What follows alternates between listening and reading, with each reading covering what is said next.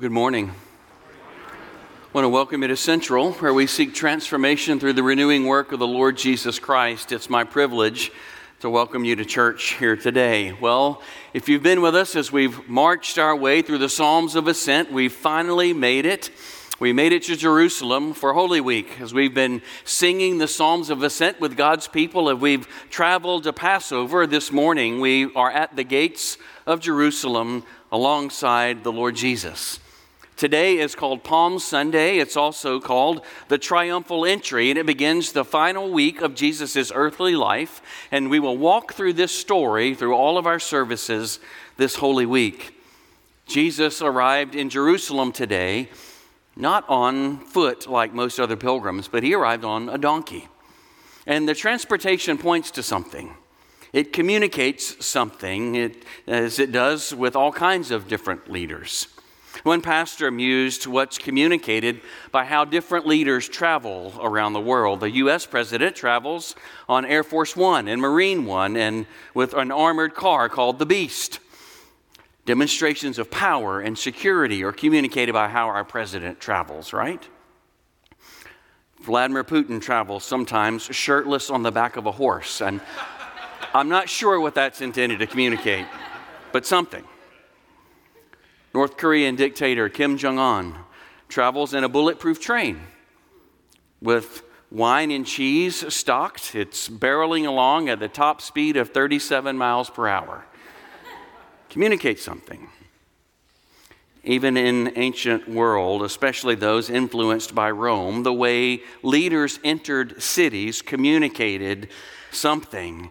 Following in the tradition of triumphal entry. It was the way kings entered cities or conquering generals came into towns. So it celebrated their strength. It celebrated their majesty. It celebrated them as they conquered a community. What might it mean that Jesus entered into Jerusalem in the spirit and the tradition of triumphal entry in the most important week of his earthly life? Arguably the pivotal week of the entirety of human history. Not atop a beast of power or a war horse, not even being pulled by a chariot as every other triumphal entry known to man had experienced. But Jesus came on the back of a donkey, a humble beast, a symbol in those days of a servant of peace. As Isaiah called him, the Prince of Peace entered Jerusalem on a mission of peace because there was hostility between God and man.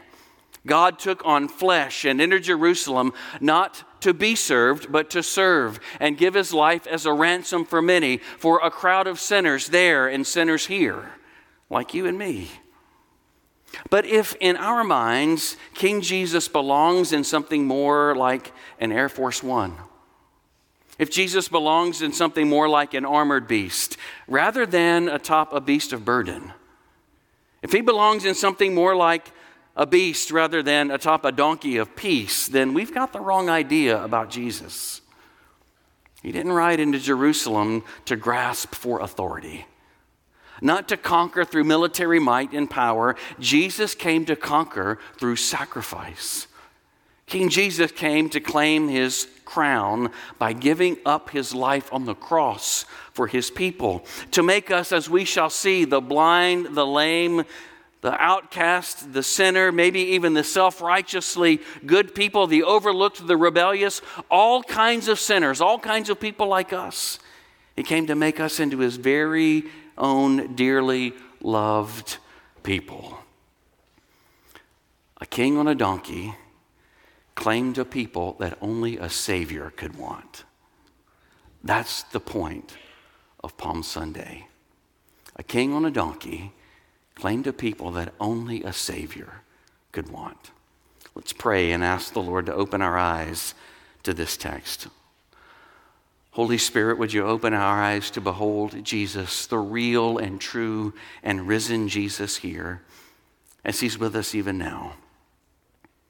O Lord, may the words of my mouth and the meditation of all of our hearts be pleasing and acceptable in your sight, our rock and our Redeemer.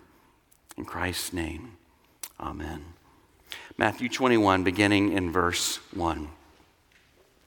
Now when they drew near to Jerusalem and came to Bethphage, to the Mount of Olives, Then Jesus sent 2 disciples, saying to them, "Go into the village in front of you, and immediately you will find a donkey tied, and a colt with her. Untie them and bring them to me. If anyone says anything to you, you shall say, 'The Lord needs them,' and he will send them at once." This took place to fulfill what was spoken by the prophet, saying, "Say to the daughter of Zion, behold, your king is coming to you, humble and mounted on a donkey, on a colt, the foal of a beast of burden." The disciples went and did as Jesus had directed them. They brought the donkey and the colt and put them on their cloaks, and he sat on them. Most of the crowd spread their cloaks on the road, and the others cut branches from the trees and spread them on the road. And the crowds went forth before him, and those that followed him were shouting, "Hosanna to the Son of David. Blessed is he who comes in the name of the Lord. Hosanna in the highest." And when he entered Jerusalem, the whole city was stirred up, saying, "Who is this?" And the crowd said, "This is the prophet Jesus from Nazareth of Galilee." And Jesus entered the temple and drove out all who sold and bought in the temple. And he overturned the tables of the money changers and the seats of those who sold pigeons. He said to them, "It is written, 'My house shall be called a house of prayer,' but you make it a den of robbers." And the blind and the lame came to him in the temple, and he healed them. But when the chief priests and the scribes saw the wonderful things that he did, and the children crying out in the temple, "Hosanna to the Son of David," they were indignant. And they said to him, "Do you hear what these are saying?" And Jesus said to them, "Yes. Have you never read, 'Out of the mouth of infants and nursing babies you have prepared praise'?" And leaving them, he went out of the city to Bethany and lodged there. The Lord teaches the humble his way. My soul longs for your salvation. I hope in your word. A king on a donkey claimed a people only a Savior could want. Let's think about that for a minute. A king on a donkey. In Jerusalem, the crowd came out to greet Jesus and joined in this great celebration, and they spread their cloaks on the road. It says that's a little bit like if we rolled out the red carpet. The king was coming. And so they spread their cloaks on the road and put palm branches on the ground, and they joined their voices together shouting, "Hosanna, Son of David," in verse 9. They were shouting and celebrating about the best king that Israel had ever had, David. And here now is the Son of David, the son of the best king, and he's come finally to destroy the enemies of God, they thought. He's come to restore the kingdom of Israel. He's come to restore Jerusalem as the true capital, and they waved palm branches as symbols of victory. The king, finally, to restore the land to God's people. He's here. Maybe in the backs of their minds, they had that idea of the triumphal entry in their mind. Maybe this king is a military king, like David was a military king. Maybe he's a great general, like David was a great general. Maybe our time has finally come. Maybe our hurts are going to be put behind us. Maybe the pain, maybe the oppression of these Romans is finally going to be over. They waved palm branches. The Jews began to wave palm branches in the years of the Maccabees, when maybe 150, 175 years before, the Maccabees won some great wars and kicked foreign invaders out of their land. They waved the palm branches as their signs of victory then, and they were waving them now as signs of, in the face of this oppressive Rome, our time has come. Our king is here. The time for all that evil is done. This king is here to make us free. Can you feel the expectation in them? Maybe it feels a little bit like how you and I might feel today when we think about what happened in Nashville last week. The time for all that evil is over, Lord. Lord, we know how that terror feels. Central and Covenant Church in Nashville are connected. There are people in our church who have grandchildren in that school. I have friends on that staff. Other pastors have friends on that staff. Chad is a friend of mine. We know people there. We know the pain, and we know the hurt. And maybe, just maybe, somewhere deep within, we say, enough, Jesus. Time's done. It's time to be done with all of that. When are you finally going to be here? Hosanna, Son of David, when are you finally going to be here and be done with all of that? Can any of you identify with how the people of God might have felt with the boot of Rome on their neck? How we might feel? It's time for the end of all of that evil. Lord, enough. But this wasn't going to be a triumphal entry like any of them had ever experienced before. He didn't meet their expectations. This king didn't come on a war horse. He wasn't on this powerful stallion. He didn't even arrive in a chariot, but he arrived on a donkey, verse 7 says. Not even a donkey, it says on a colt. He was on a baby donkey. Not even a baby donkey. He arrived on a borrowed baby donkey. Matthew was very purposeful to point that out. It wasn't even his. He comes into Jerusalem on this borrowed colt, this borrowed baby donkey, in answer to the prophecy that's quoted in verse 5 from Zechariah 9. This is a beast of burden. This king comes into his city of triumph as a humble king. That's not how it's supposed to be. That's not how the story's supposed to go. This is a different kind of king. He does the work of a king in ways that he's not supposed to behave. Kings protect. Kings defend. Kings stand in strength. Kings destroy the enemies of their people. But this king protects and defends and stands in strength by making himself a servant. This king protects by giving his life in exchange for his people. That's not the way the story's supposed to go. Jesus rode into Jerusalem that day the way he rides into my life and yours. He knew that the price of peace that he came to bring would be offering his own life on a cross, a humiliating cross. Kings don't do that on purpose. He knew that defeating the evil that we are sick of, that they were sick of, the evil that threatens his people, would mean that he would bear the full weight of all that evil on himself. He knew that being hailed as the king would mean that within days he would be crowned with a crown of thorns. Think about that, a crown of thorns.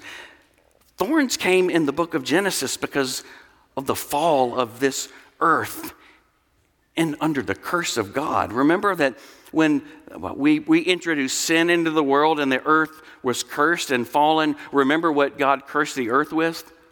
Thorns. And so the thorns here are a sign of the curse. Jesus has a crown of the curse.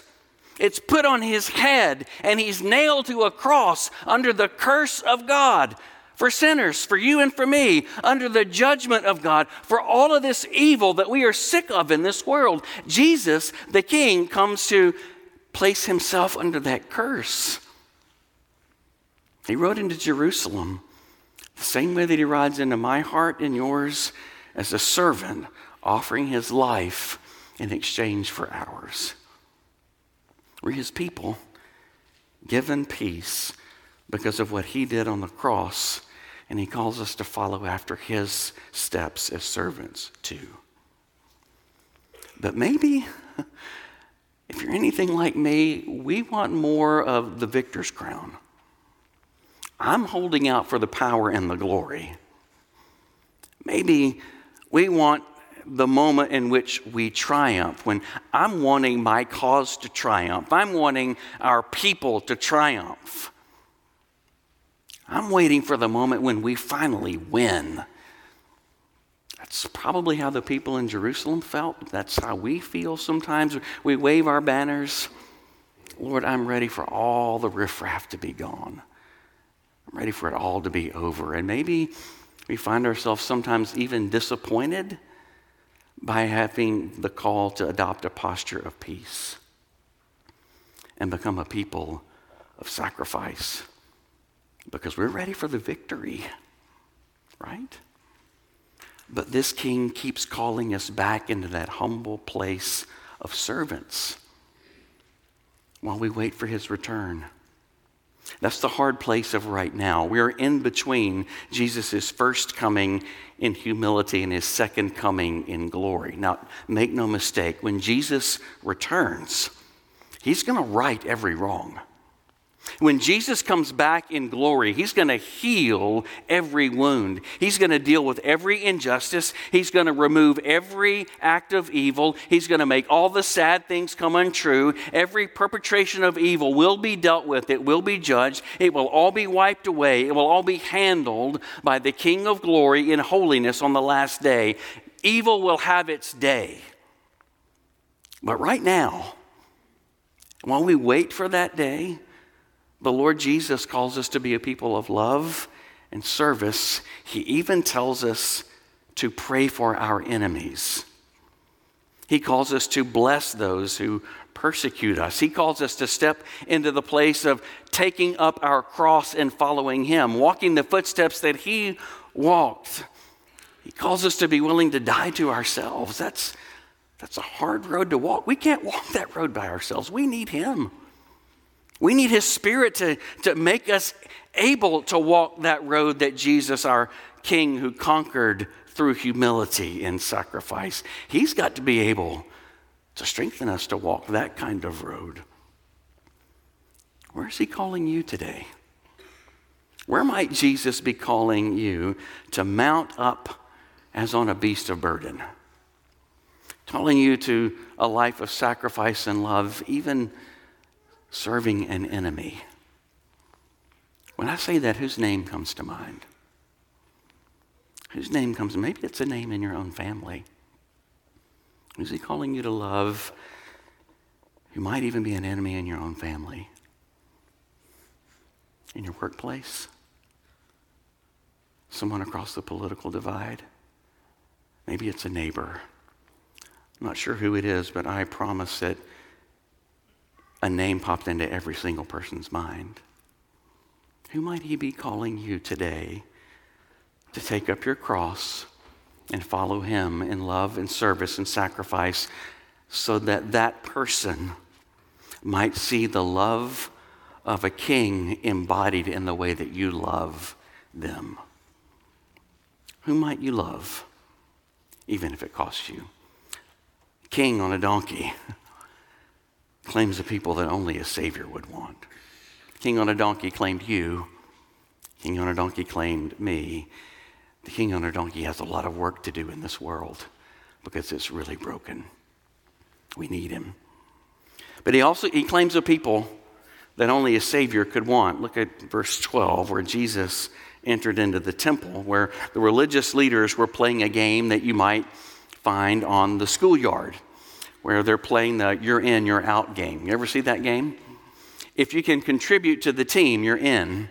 If you're not quite good enough, then you're out. I want you on somebody else's team. In verses 12 to 15, there were no one who the religious leaders only wanted on their team, and everybody was out. There were blind and lame and religiously unclean people that they thought. There were children, they were there. There was nobody that they counted who could do anything for God. The religious leaders in those days thought that if you were upright, if you deserved the presence of God, if you had it together, then your life wouldn't have blemishes in it. The evidence of sin and wrongdoing and blemishes in your life all fit you in the same pot, that there's something wrong and you don't deserve to be in the very presence of God in the temple. All the religious leaders look at who's there and they say, all of you are out. None of you can do anything meaningful for God.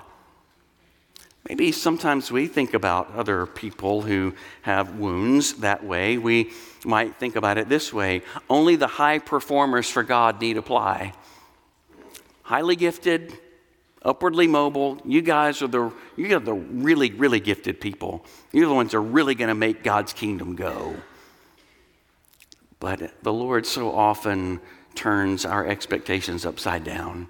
He uses the weak, he uses the poor, he uses the unexpected to do beautiful things. The leaders asked Jesus, "Don't you hear all these kids shouting blasphemy, son of David. Don't you care about that? Jesus in verse 16. He absolutely cared. He answered, yes, I do. And he quoted back to them from Psalm 8. Out of the mouth of infants and babies you have prepared praise. What a brilliant answer. He answered them, what can infants and babies offer God? What upstanding credentials do they have to dwell in the presence of God? What mighty and magnificent deeds for God can these babies do? The answer is absolutely nothing. What high performance for God can these babies offer him? Nothing. The only thing they have is their praise from their cries. That's it. God has ordained that he would be praised through the cries of these babies. Their dependence, their neediness is what they bring to him. That's what they have for him. Their neediness actually draws the Savior toward him. See, by definition, that's what a Savior does. A Savior saves. That's what he does. A Savior saves needy people. That's what he does. And it's in fact the neediness of people that draws the Savior toward them. Think about it this way. What does a fireman do by definition? Our fireman runs toward the fire. A fireman runs towards the fire to put out a blaze to rescue people in harm's way. A Savior, by definition, runs toward those people who need saving. That's what Jesus has come to do. He's not come to gather together a bunch of upwardly mobile people who don't need saving, don't think that they need saving. He's drawn toward the needy. And these babies, who all they can offer are their cries, they're perfect candidates. Of course I'm wanting them, because they're being honest about their need. How about you, religious leaders? How about us here today? A Savior runs toward those who need saving, and he receives our need, and he's blessed by our communication of how deeply we need him.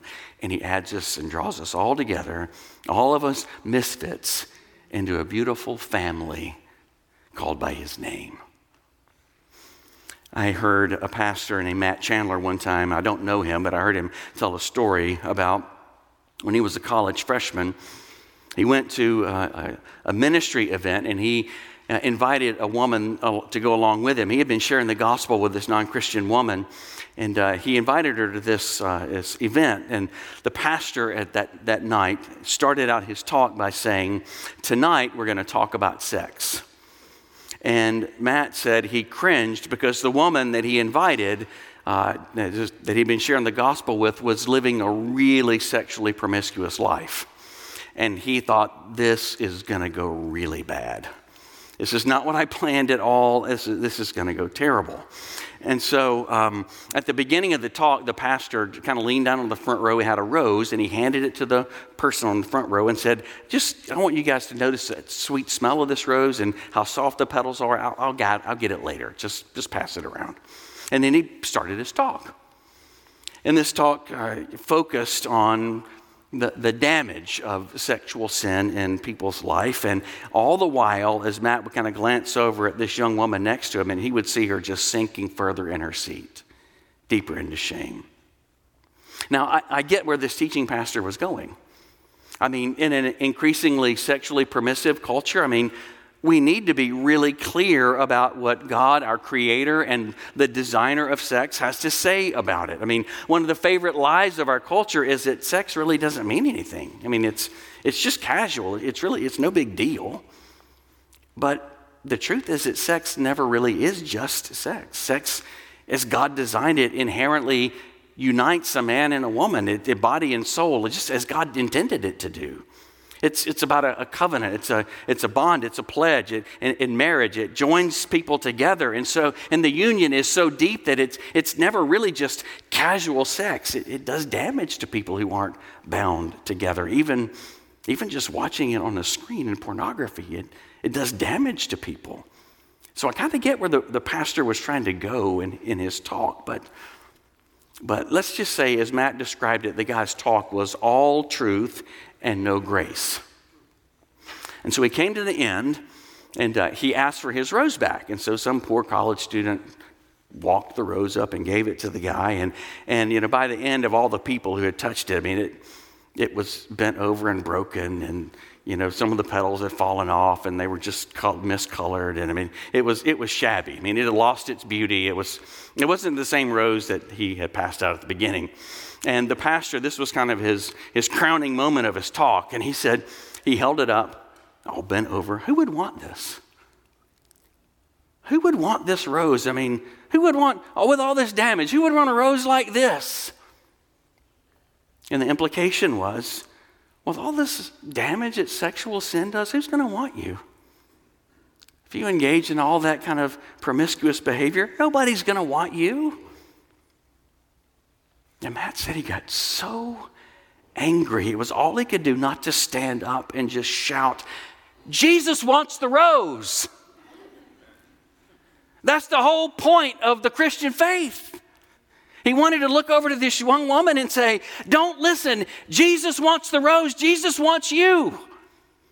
That's why he went to Jerusalem. That's why he came to Palm Sunday. He wants battered, bruised sinners. He wants people whose lives have been completely wrecked by sexual sin.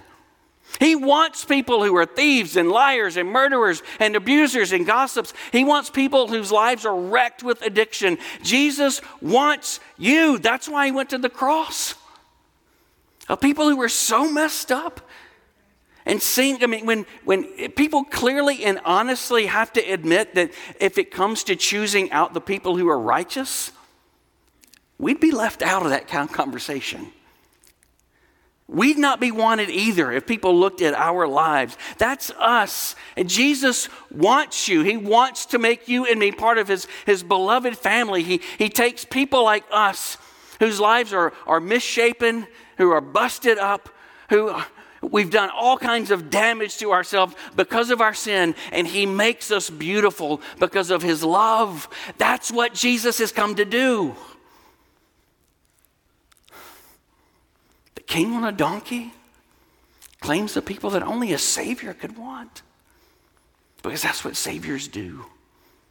He comes to people who are in need. And maybe you're here this morning and you wonder if you fit here. Maybe you wonder, do I have a place? I mean, am I wanted at a place like Central? I mean, you look around this congregation, you see a lot of buttoned up people. People look like we have it all together, and you think, do I fit? Jesus wants you. And we do too. Maybe it's intimidating. Maybe religious people sometimes have implied to you that for some reason in your life, nobody wants you. Jesus does. And we do too.